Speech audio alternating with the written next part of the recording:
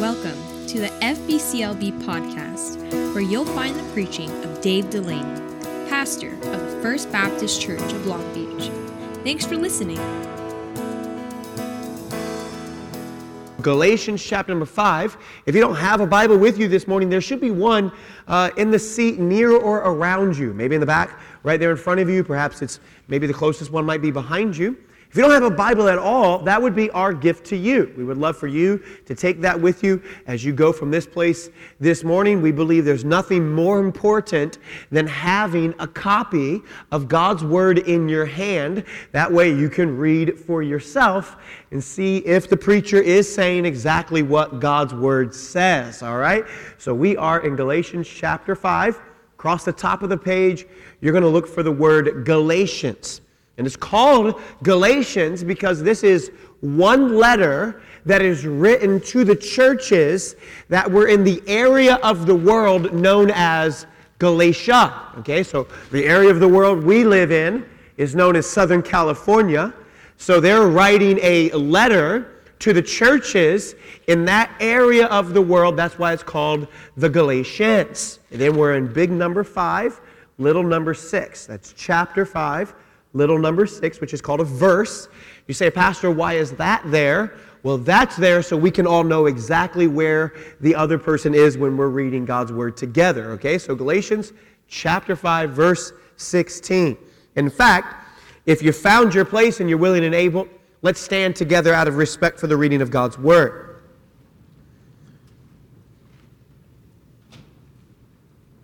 There's an easy way to understand this chapter. It flows out in 3 ways.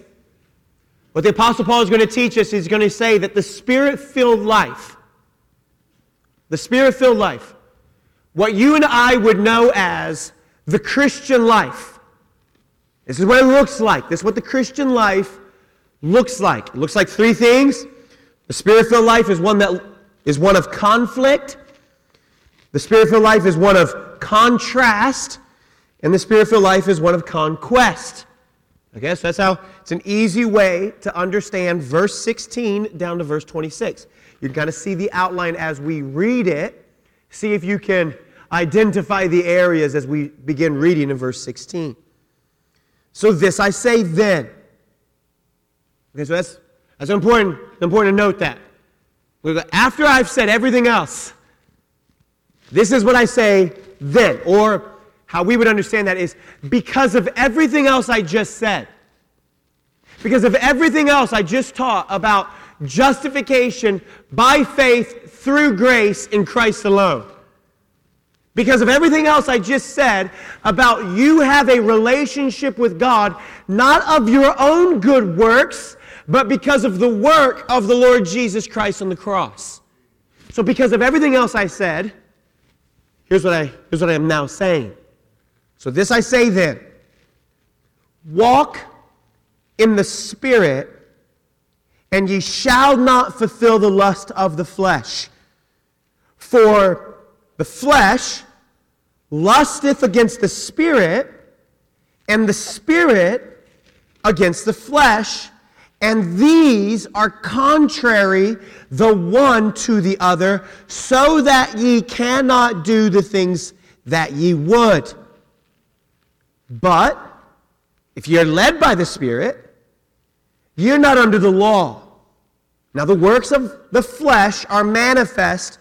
That word manifest literally means or known, okay? So the works of the flesh are known, which are these: adultery, fornication, uncleanness, lasciviousness, idolatry, witchcraft, hatred, variance, emulations, wrath, strife, seditions, heresies, envyings, murders, drunkenness, revelings.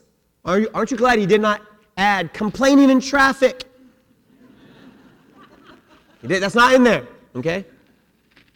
So revelings and such like, of the which I tell you before, as I have told you in times past. So Paul's saying, I've already told you this once, but I'm going to tell you it again. that they which do such things shall not inherit the kingdom of God.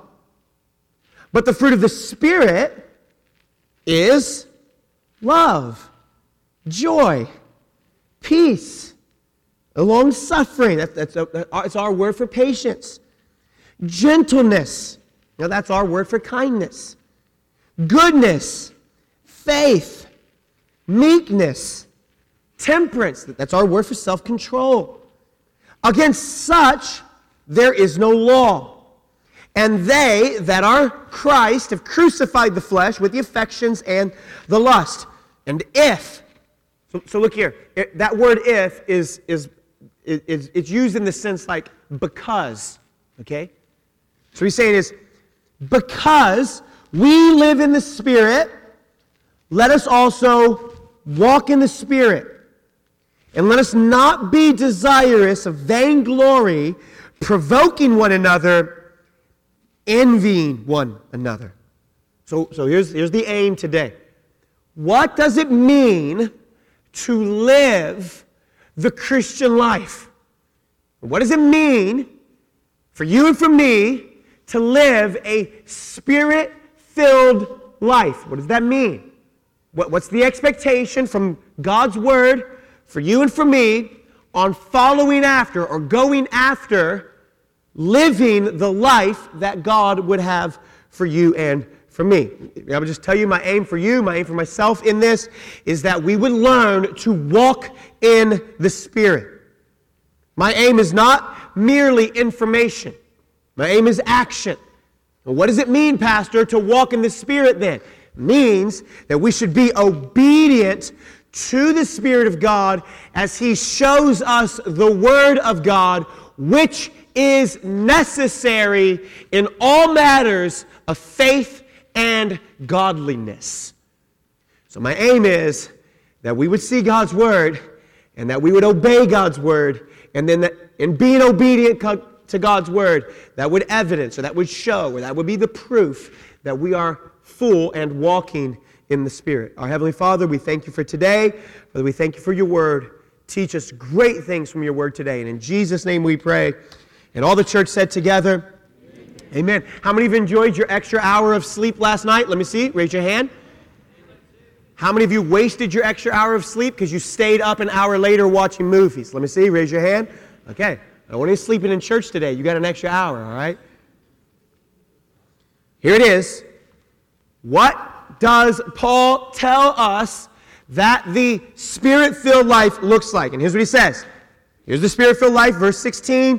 Walk in the Spirit, and ye shall not fulfill the lust of the flesh. So the Spirit-filled life, or the Christian life, the life lived by Christians, is one where we have, yes, been forgiven of our sins, and one where we have, yes, received the good work that the Lord Jesus Christ has done on the cross, but also one in which we are obedient to God's Word and to God's Spirit. So in this section, you have two categories. You have what the Apostle Paul identifies as the flesh, and you have what the Apostle Paul identifies as the Spirit. And these two categories are absolutely opposed to each other. In fact, look what he says in verse number 17. Look at the very end of the verse. So that ye cannot do the things that ye would. So it keeps you, because you have these two categories, flesh and spirit, they keep you from doing the things that you want to do.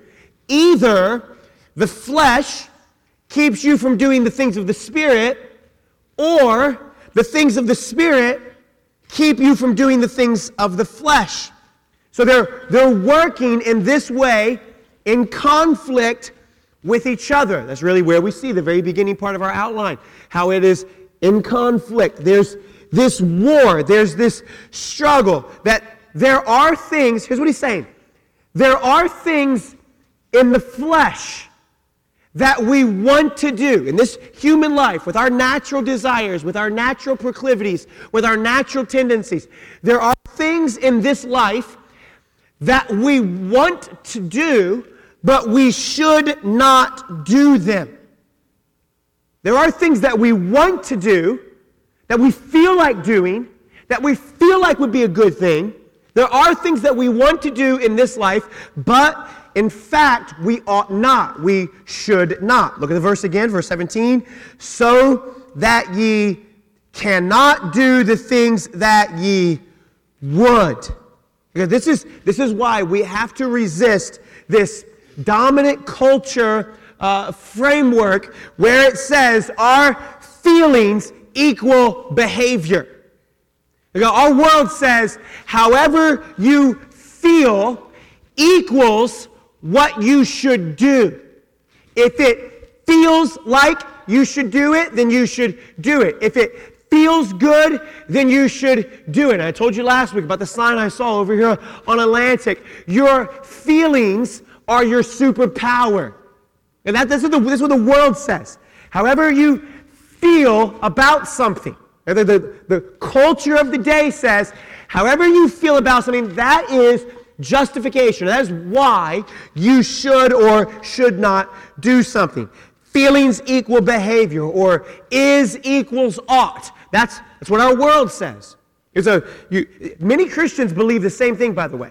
Many Christians believe the same thing, that because you have this feeling, that equals that you should then do it, or it makes it right in doing it. Well, why does God give me desires, some argue, if God does not want me to fulfill those desires? Well, why did God give me feelings if God does not want me to act on my feelings? Well, why am I attracted to a person of the same sex if God does not want me to indulge myself and go after that because I have the feeling that must mean that's what God wants me to do? Or I have these sexual desires, I have these proclivities, I have these tendencies, and so because I have them, that must mean that God wants me to enjoy them. Now, this is the way many people think. And what the Apostle Paul is saying is, no, you have two forces in conflict with each other, the flesh, the spirit, and they're working against each other. They're contrary one to the other, so that ye cannot do the things that ye would. Which is to say that there are feelings you have that you should not follow through on because they are in conflict to the Spirit of God in your life. That there are feelings you have that you should not act out. Why? Because it is not in the way in which God's Word tells you and me to live. That's why. Your feelings are not your superpower. Your feelings should not equal your behavior. It's a very easy explanation for this, and here's one of them. Imagine or just think back the last 10 years of your life on all the ways your feelings have changed. Your feelings are always in flux. Your feelings are always changing. In fact, you probably feel different now than you did 5 minutes ago. Your feelings are always lying to you. Look, 5 minutes ago, you were feeling like, hey, it's a good thing I'm in church. And now here we are 5 minutes later, and you're feeling like, man, it's not such a good thing that I'm in church. So your feelings are always in flux. Your feelings are always changing. Your feelings are always up and then down, up and then down, up and then down. And so this is why your feelings cannot call the shot. They are not the superpower. They are not the justifier for what you do or don't do in this life. And Paul is saying the same thing. There are these, one corner, you have the spirit. The other corner, you have the flesh. And these are working, the spirit and the flesh are working against each other. And oftentimes in your life and in mine, the reason why we do or don't do certain things is because these two things are in war with each other. In fact, he says it in this way. The one corner where the Spirit is, he says in verse 16, walk in the Spirit. He says in verse 18, led by the Spirit. He says in verse 25, live by the Spirit. And then also walk by the Spirit. He says it again. All of those are synonyms for be controlled by the Spirit of God. All of those are They're the same. The meaning is be controlled by the Spirit of God. So a pastor from a few decades ago would always ask his congregation this: are you right now controlled by the Spirit of God? Are you right now controlled by, led by, walking in, keeping in step with, keeping up with the Holy Spirit of God in your life? This is not about a certain personality type. So being controlled by the Spirit is not, well, you have a very demonstrative personality, or you have a very spontaneous personality, or you have a very mellow personality. You're pretty chill most of the time. Being controlled by the Spirit is not about a personality type, but being controlled by the Spirit is a specific marking of Christ-like character. You say, Pastor, what does being controlled by the Spirit, what does it look like in my life? Well, how should that make me be? Well, controlled by the Spirit, that must mean I walk around and I hum all day long. Some people think that. Well, I'm not wired that way. I don't walk around in a hum all day long. Be controlled by the Spirit. What does it mean? Well, he tells you what it means. Look at verse number 22. The fruit of the Spirit is. So someone who is being controlled by the Spirit is evidencing these things in their life. Their character, their behavior, their attitude, their spirit. It looks like this, which is what? Love, joy, peace, long-suffering, or patience, gentleness, or kindness, goodness, faith, meekness, temperance, or self-control. These are evidenced in our lives as an indicator or an evidence that we are being controlled by, walking in, being led by, whatever that analogy for you is, by the Spirit of God in our lives. And then verse 24, and they that are Christ have crucified the flesh with the affections and lust. So in the one corner, you have the Spirit of God, and in the other corner, you have the flesh. And he tells you what the flesh looks like. That's really verse 19 all the way down to verse number 21. And he goes down this long list of how the flesh manifests itself. Okay, the word manifest is the word makes known. How the flesh is made known in our lives. How is the flesh made known? It's made known through these. That's what he says. It's made known through these things. Adultery, fornication, uncleanness, lasciviousness, idolatry, witchcraft, hatred, variance, emulations, wrath, strife, seditions, heresies, envyings, murders, drunkenness, revelings. And then he adds this clause, just in case I missed any, and such the like. So it's an interesting phrase to add there, isn't it? And such the like. So anything that looks like this, here's what he's saying, that there is inside of us this sense of right and wrong, and such the like. There is inside of you, there is inside of me this, like a common sense, you could call it that. There's this leading, this convicting of the Spirit of God in our lives, and such the like, so that there is a sense about right and about wrong. And my mom would always say it this way, David, if it's in doubt, leave it out. How many of you have ever heard that before, right? And what is she saying then? Is she saying that there is this sense in you where you know, well, I don't see a Bible verse about it. Yeah, but there's this sense where you know that this is not Christ-like character. Well, I'll go, show me a chapter and verse.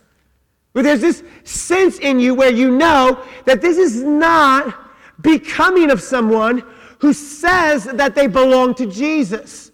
This is not becoming or right for someone to do who says that Jesus lives in their heart. This is not becoming of someone who says they're a child of God, and such the like. It's a very interesting phrase. So there is certainly in anyone who has the Spirit of God in his life, things that are plainly obvious as contrary to the Word of God, to the will of God, and to the work of God. And then look at the end of verse 21.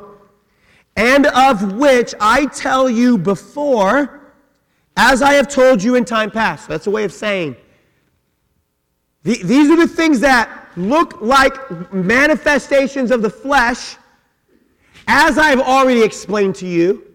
So I'm going to explain it to you again. That's what he's saying. So, that they which do such things shall not inherit the kingdom of God. Now, those are strong words, are they not? That they which do such things shall not inherit the kingdom of God. What does that mean? Well, what does it mean then to have inside of us this contrary, conflicting flesh versus spirit, and the spirit's made known this way, the flesh is made known that way, and those who give themselves over to this, it's an evidence that the Spirit of God is not residing in their heart and in their life. So 2 ideas this morning. Number 1, notice, how should we then live the Spirit-filled life? How should we live the Christian life? Well, number 1, notice, you have an outline so you can follow along with us. And I want you to jot ideas down. If you have questions, man, we're always open and willing to answer any questions that you might have from the sermons throughout the week. You can email us. You can find us in the lobby. We'd be more than happy to answer. But notice, number 1, how do we live the Spirit-filled life? Well, number 1, live out the desires of the Spirit. Live out the desires of the Spirit. So, verse number 16, walk in the Spirit. The idea of walking in the Spirit means literally order your life in a way that is consistent with God's character and that is consistent with God's Word. So you cannot miss the fact that in this verse, our wills, our decisions are at play. They're heavily involved in the process of living according to the Spirit. What it simply means is it implies effort. It implies consistency.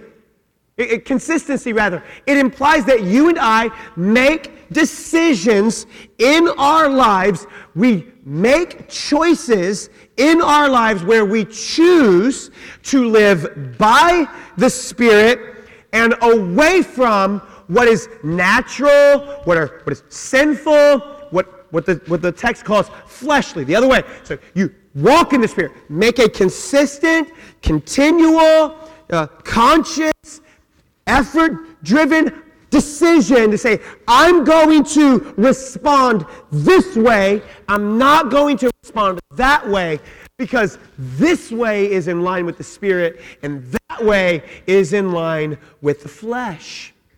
So he's saying, choose this. To live according to this. Walk in the Spirit. Like make the choice to walk in the Spirit. It's a great practice for you, for me, in my life in the morning to wake up and say, Lord, I want to walk in your Spirit today. It's a great practice when you get in your car and you start it and you go, Lord, I want to walk in your Spirit today. It's a great practice when you get in traffic to go, Lord, I want to drive in your Spirit today. Well, what are we doing? We're yielding ourselves to that. We're making a conscious decision. We're not just doing what feels natural, what feels normal, the natural way in which we go. We're consciously, consistently making these decisions. And notice 2 things then under this desire to live out according to the Spirit. Notice the commands are opposed by our sinful nature. Walk in the Spirit, and what happens when you do that? Well, you shall not fulfill the lust of the flesh, for the flesh lusteth against the Spirit, and the Spirit against the flesh, and these are contrary the one to the other, so that you cannot do the things that you would. So here's what the Bible just said. At war in you and me, right now, is the Spirit and the flesh, and they are opposed to each other. The goal of the Spirit is not the goal of the flesh, and the goal of the flesh is not the goal of the Spirit. Where the Spirit is taking you is not where the flesh is taking you. And where the flesh is taking you is not where the Spirit of God is taking you.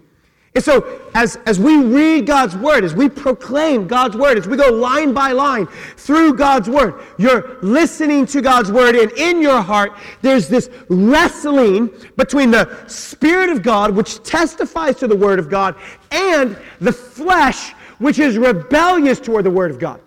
And so in you right now, and in me right now, what's going on is we're listening to God's Word, you're hearing what God's Word says, you're listening to it as it's proclaimed and preached, and you're going, I don't know if I like that idea.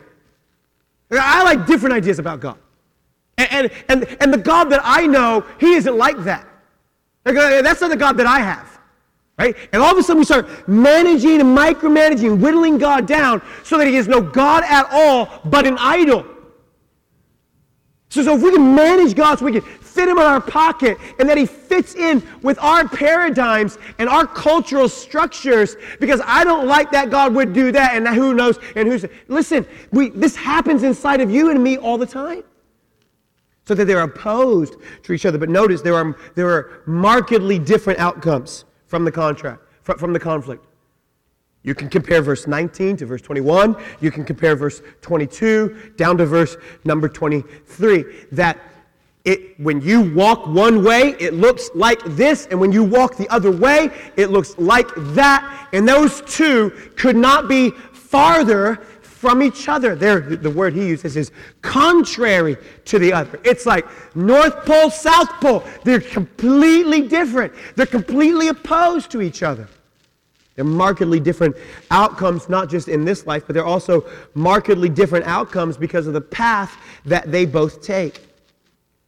So the path of the flesh, when you just do what you want, when you want, however you want, the path of the flesh leads you away. What he's saying?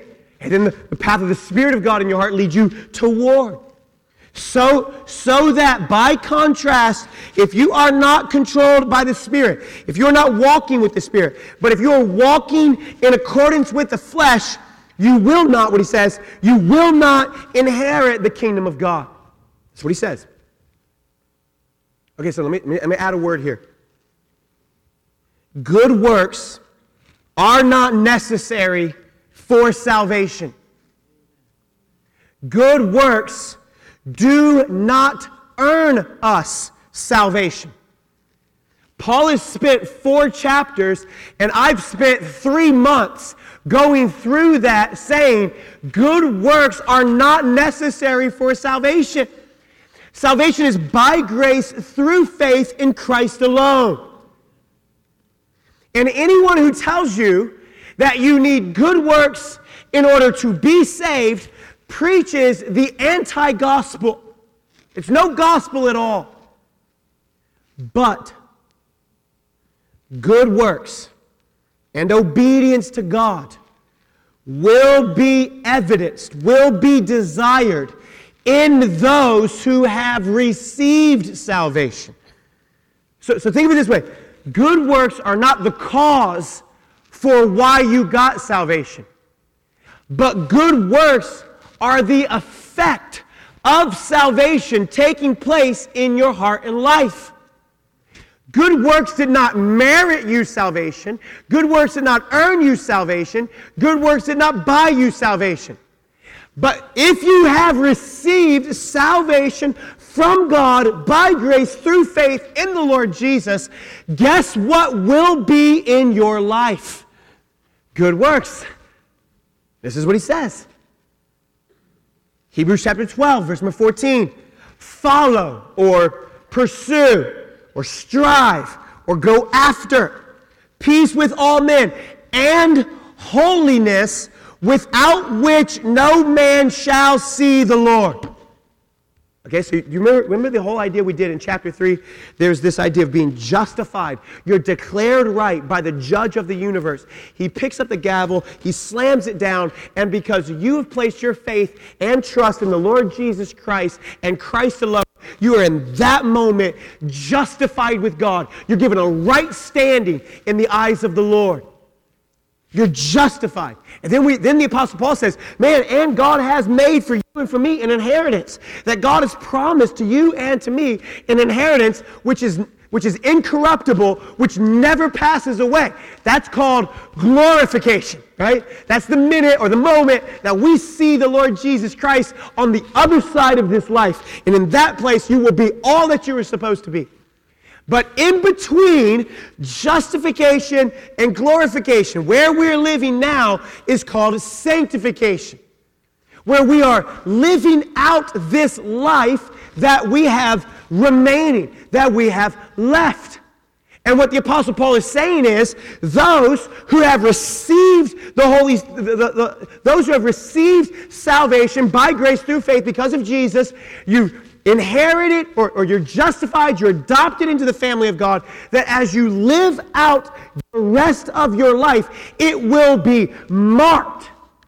It will be identified with these things, moving you and me toward glorification. This is the same thing he's saying here. When Jesus in John chapter 14, go to John chapter 14, I want you to see it. So go back toward like the middle of the Bible, and you'll see John, the book of John, John chapter 14. You'll remember John chapter 3, verse 16. That's one of the most famous verses in all of the Bible. But in John chapter 14, look at verse number 15.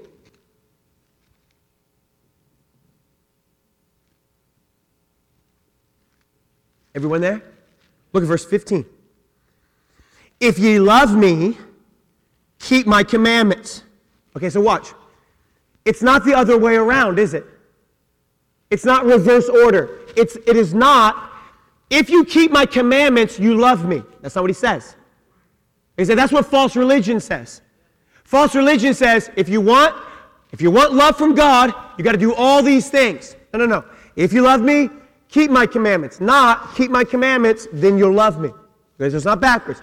But if you love me, if you've put your faith and trust in me, if this is actually what you're testifying you did is in fact what you did, then, what does he say? Then keep my commandments.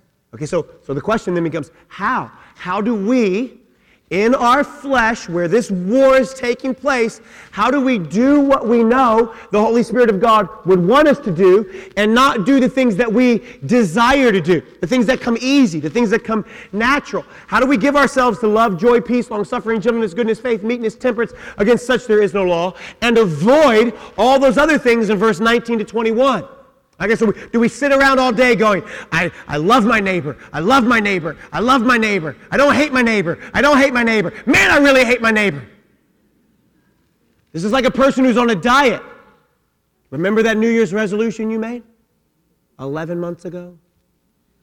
Don't worry, there's a new opportunity coming for you to make a new one. I'm not going to eat anything bad. I'm going to stay away from glazed donuts and sugar. I'm going to stay away from all of that. And I'm not eating only eating healthy. I just want to go to Krispy Kreme, and I just want to watch the donuts go down that beautiful escalator of glaze. But I'm not eating them, Pastor. I will not eat that because I have made a commitment to not eat bad things. But wow, look at that glaze. It's like a waterfall of glaze. I just want to lay on the rollers and go underneath that and just drink that glaze, right? But I'm on a diet. I don't eat that kind of stuff. But can I just smell it? Can I just have one to smell? I'm not buying it. I just want to just sniff it, and you can put it right back in the box. Okay, can I just touch it and lick my fingers? Because I didn't actually eat the donut, but the glaze was left over as a residue. How many of you realize that that's not a good idea if you're on a diet, right? Well, why? Because the evidence, the desires. So how do we obey God? How are we obedient? I've got this war inside of me, the flesh versus the spirit. How do I obey God? Because I know I put my faith and trust in God.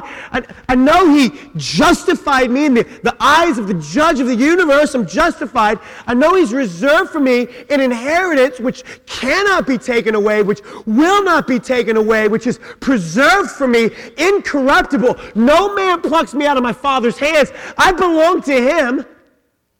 So now, how do I live this out? And how do I become obedient to Him? Look, if you love me, keep my commandments. So then He tells you how in verse number 16.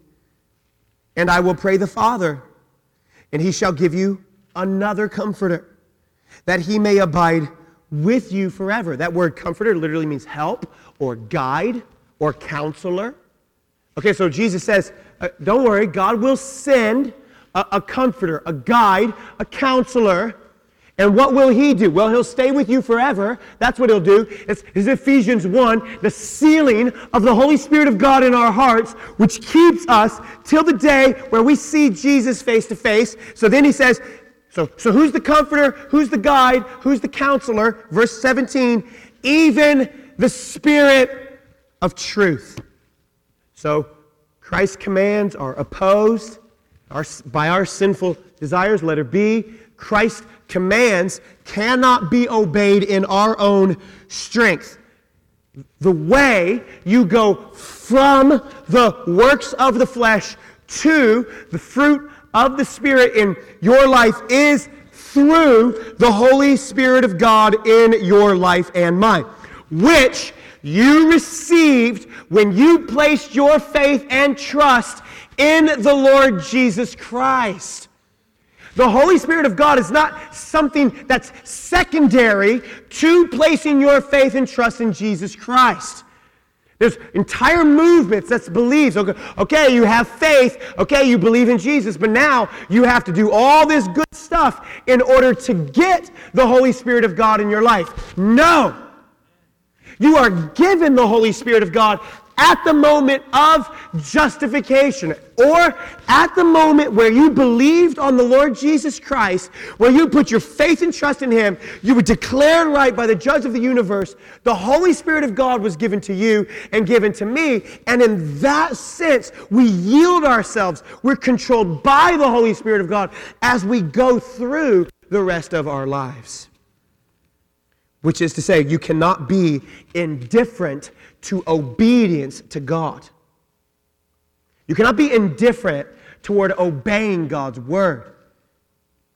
To be like Jesus is to be obedient, because even Jesus was obedient. My will is to do the will of Him that sent me. That Jesus humbled Himself and became obedient unto death, even the death of the cross. So to be like Jesus is to be obedient to the will, the word, and the way of God Himself. So how do we do that? Live according to the desires of the Spirit. Letter number 2, live under the leadership of the Spirit. Verse 18, go back to Galatians, verse 5, verse 18. But if ye be led by the Spirit, you're not under the law. Okay, so watch. Good works are possible, and good works are pleasing to God. And sometimes as believers, we always speak negatively about good works. We always speak negatively about good works. There can be two errors here. Hear me. There can be two errors here. One is when someone says good works, what we think, well, good works only equal trying to earn your salvation. Well, if by good works you mean trying to earn your salvation, well then no, you do not need those good works. Right? But we can also talk about good works in another sense, right? Well, Pastor Isaiah, the book of Isaiah says, our righteousness, our good works, is as filthy rags. Right? How many of you remember that verse? And how many of you ever heard somebody say that verse about good works? See? You might as well not even try. Because even if you try, it's filthy rags anyway, right? But if you actually read that chapter is not talking about good works from a believer standpoint. That chapter is talking about good works as trying to earn salvation from God. Like getting dressed up for church is something God looks at and goes, oh wow, this person's really spiritual. Give him eternal life. No, it doesn't do that. God sees through that kind of superficial good work. God sees through superficial good work. But so sometimes what happens is we think, good works only mean you're trying to get to heaven by your good works, of which we uniformly say absolutely no. You cannot get to heaven on your own. You cannot get to heaven because of your own good works. You only get to heaven by faith, through grace in the Lord Jesus Christ and Him alone. But also, it does mean that if you do belong to Jesus, there is a good work in your life. Hear this one. I want you to write this quote down. It's my favorite line in the entire sermon that I wrote, probably. Here it is. Good works can be truly good without being perfectly good. Good works can be truly good without being perfectly good. So here's what we say. Well, good works means salvation. Okay, we don't mean that. Well then, none of us are perfect. I mean, who here in the room would claim perfection? None of us. Not even the guy that you're listening to talk, right? None of us are good. Well, there's none good. No, not one, right?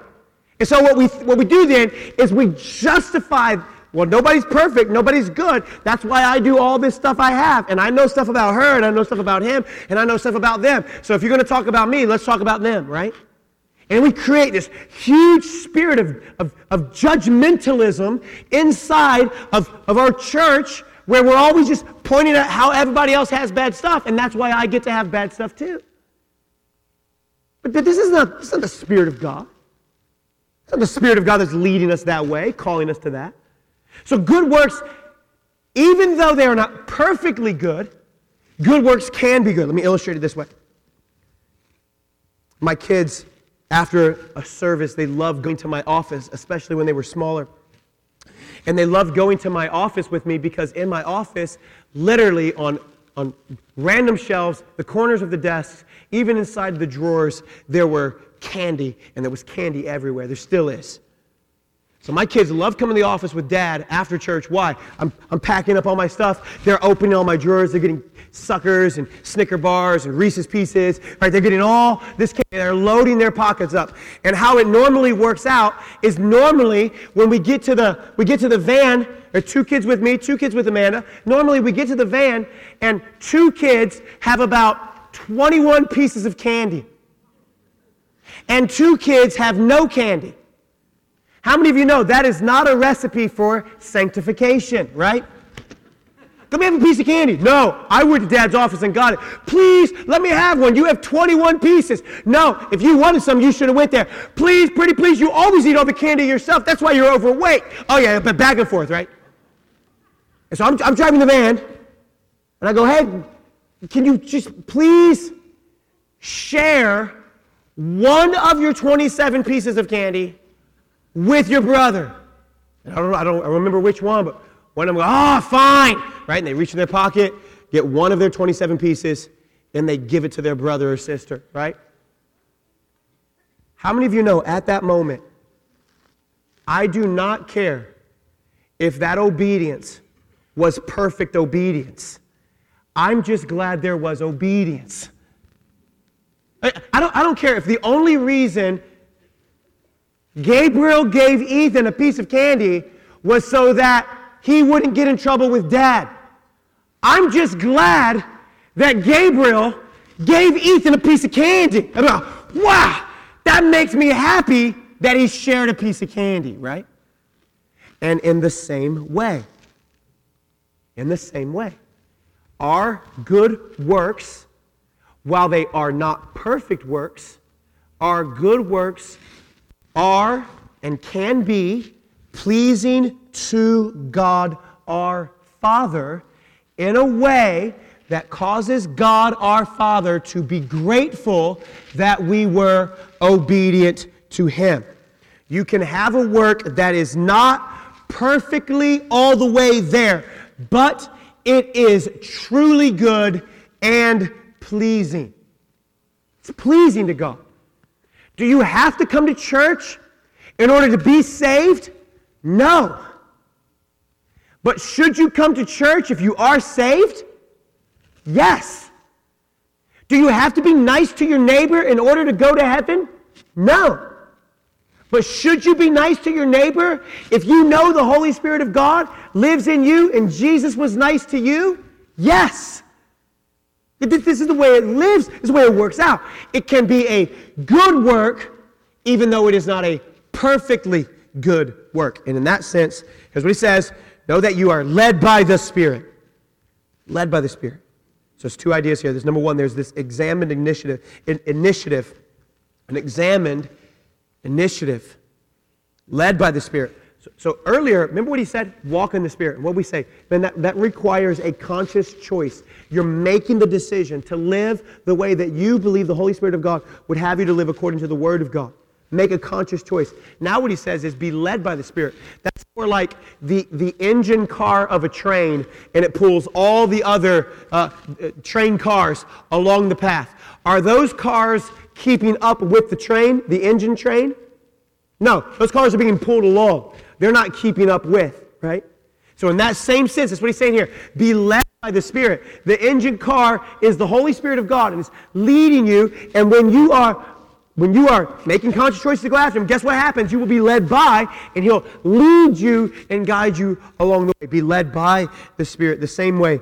Number 2, or letter B rather, enjoyed obedience. Look what he says. Against such there is, or verse 18 rather, but if you be led by the Spirit, ye are not under the law. So what is he saying? Well, to be under the law means that you are relying on the law in order to get you a right standing with God. To be under the law means that by your performance you get salvation. That by your achievement you become worth something to God.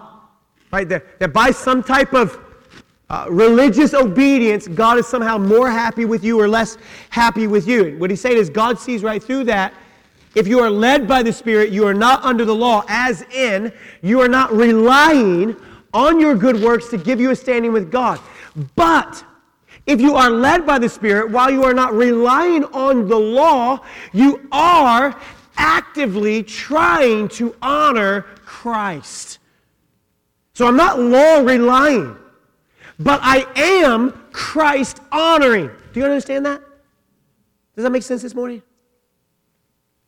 To be led by the Spirit is not to say, oh, I got to be obedient or otherwise God's going to be angry at me. No. To be led by the Spirit is to say, listen, I'm accepted, I'm justified, God's my Father, I'm His Son, my inheritance is reserved, incorruptible, it cannot be taken away, I belong to Him, He belongs to me, and because that is true, I want to honor God. I want to please Him. I want to live for Him. I want to do these things that cause Him to look good to those around me, so that men will see your good works and glorify your Father which is in heaven. What do people think about God because of you? It's a good question, isn't it? What do people think about God because of you? One more illustration, okay? Let's say you ask your kids to clean their room. Right? They're in their room for 20 minutes cleaning their room. You walk up into their room 20 minutes later, you notice that he or she has been working very diligently to clean their room. They're over in this one little section of the room. They're neatly organizing all of these little toys. They've neglected the better part of the room, but man, they're very diligent in this one corner while they're cleaning. Let's say you walked in, you realize that the bed was made, but that the sheet was not pulled tight, wasn't tucked under at the foot of the bed. You saw her organizing all of these toys, but the rest of these toys were just all put into one box. They weren't neatly organized. You walk in the room and you think to yourself, well, I could do better than that. I mean, I could clean the room better than this. So what kind of parent would you be if your kid was in the room for 20 minutes working, cleaning? It wasn't perfect, but they were trying. What kind of parent would you be to walk in and go, what? You call this clean? Look how loose this sheet is. You got to be able to bounce a quarter off the sheet. This would never cut it in the military. What? You call this organized? I could organize Legos better than this. You got red and blue and green all together. That's not organized. What? You call this a folded shirt? This doesn't look like a folded shirt. Let me show you how to really fold a shirt. You're the worst room cleaner I've ever seen.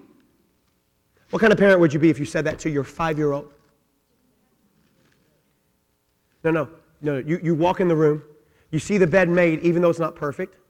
You see the toys picked up even though they're not perfectly organized. You see the shirt folded even though it's not folded the exact way you would have done it. And you know that she's been working very diligently for 20, minutes, what do you say to her?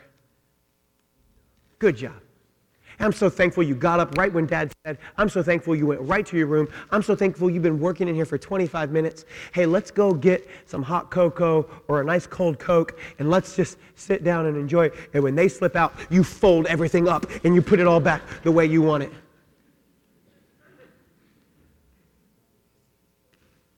It's a truly good work, even though it's not a perfect good work. And this is the same for you and for me. Oh, nobody's perfect. That's true. No one is perfect except one, and his name was Jesus Christ. But just because we are not perfect does not mean we should not walk in a way that is pleasing and honoring to the Lord our God who saved us. In a way that causes him to look good so that men see us and glorify God because of us. In the same way, the Apostle Paul is saying in this passage, live out the desires of the Spirit. Live under the leadership of the Spirit.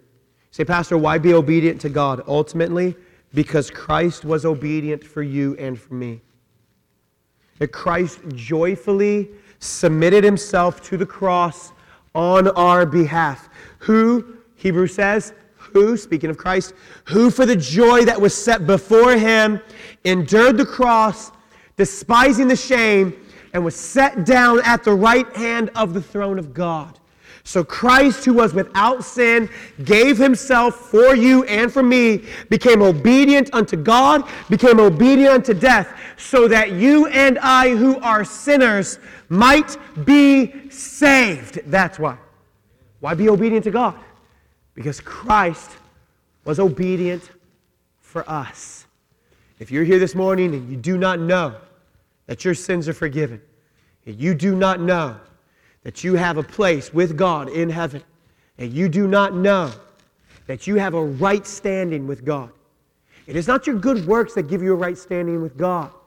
It is faith in the Lord Jesus Christ and Christ alone that gives you a right standing with God. If you've not put your faith and trust in the Lord Jesus Christ, our plea as a church for you would be this: believe on the Lord Jesus Christ, and thou shalt be saved. If you're here this morning and you have believed on the Lord Jesus Christ, and my desire for you, and my plea for you as a church would be, walk in the Spirit. As we go from this place, walk in the Spirit. And you face whatever's waiting for you the rest of this week, walk in the Spirit. When you see that neighbor who just gets underneath your skin, walk in the Spirit. But when you're sitting in traffic and they cut you off and that was not supposed to, walk in the Spirit. Are you right now led by the Holy Spirit of God? Man, that's my desire for me, for Amanda, for our kids. That's my desire for you as a church, for us, that we would walk in the Spirit of God. We would be obedient to him so that we would not fulfill the lust of the flesh. Let's bow our heads for prayer, shall we? Our Heavenly Father, we thank you for today. Father, we thank you for your word. Father, I ask that you would, Father, teach us great, wonderful truths from your word. It calls us to be obedient to your word.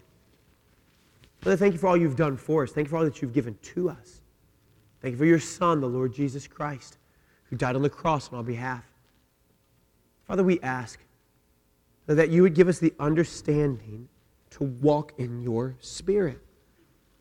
Be controlled by your Spirit. I wonder, just with our heads bowed, our eyes closed, if you're here this morning, you say, Pastor, if I were to die today, I do not know heaven would be my home. I do not know that my sins would be forgiven. I do not know that I would have a good standing with God. Pastor, that's me, and I would like for you to pray for me. How many of you would say that's me? Would you slip your hand up, let me or one of our pastors see it? We'd like to pray for you. God bless you. Who else? Say, Pastor, that's me. I'd like for you to pray for me. God bless you. Who else? There's 2 or 3. How about you, friend? Say, Pastor, would you please pray for me about that? Would you pray for me? Good. I think there's 2 or 3 that have raised their hand. If you raised your hand, or perhaps maybe you should have raised your hand. In just a moment, we'll have a song of invitation. I just want to invite you to meet me, one of our pastors, right here at the